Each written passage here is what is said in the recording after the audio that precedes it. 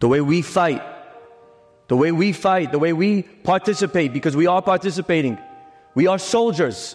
Every person in this room is a soldier. Maybe not wearing a uniform, maybe not part of the Tzanchanim or the aircraft or the Air Force, but every person in this room is a soldier. And we are fighting. We are fighting with our tefillot. We are fighting with our kol Yaakov.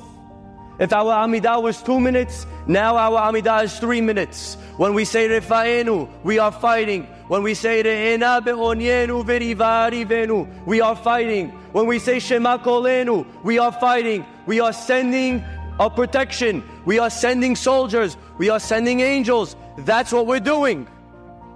We are part of this fight. Every person here.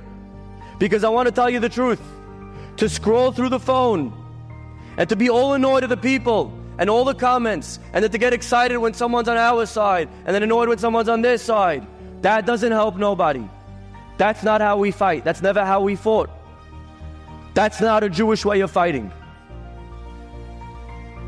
That is counterproductive. It doesn't get us anywhere. It's a waste of time. It's called in English a distraction. That is a distraction. If a soldier is on the front lines and he's scrolling through his phone to see who says what, he is failing. We are soldiers. And we cannot get distracted, my friends. We cannot get distracted. We have to pray. We have to learn. Maybe we want to start keeping better ben adam lachavero, more shalom.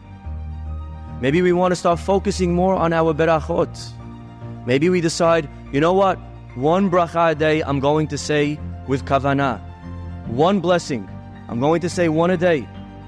I don't usually do this, but now is a time of war. I'm going to pick one bracha and I'm going to say it with concentration.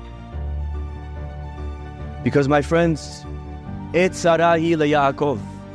It is a time of tragedy for Yaakov. But guess what? Mimena yivasheya. We will come out not alive, not surviving, but yivasheya, we will come out stronger.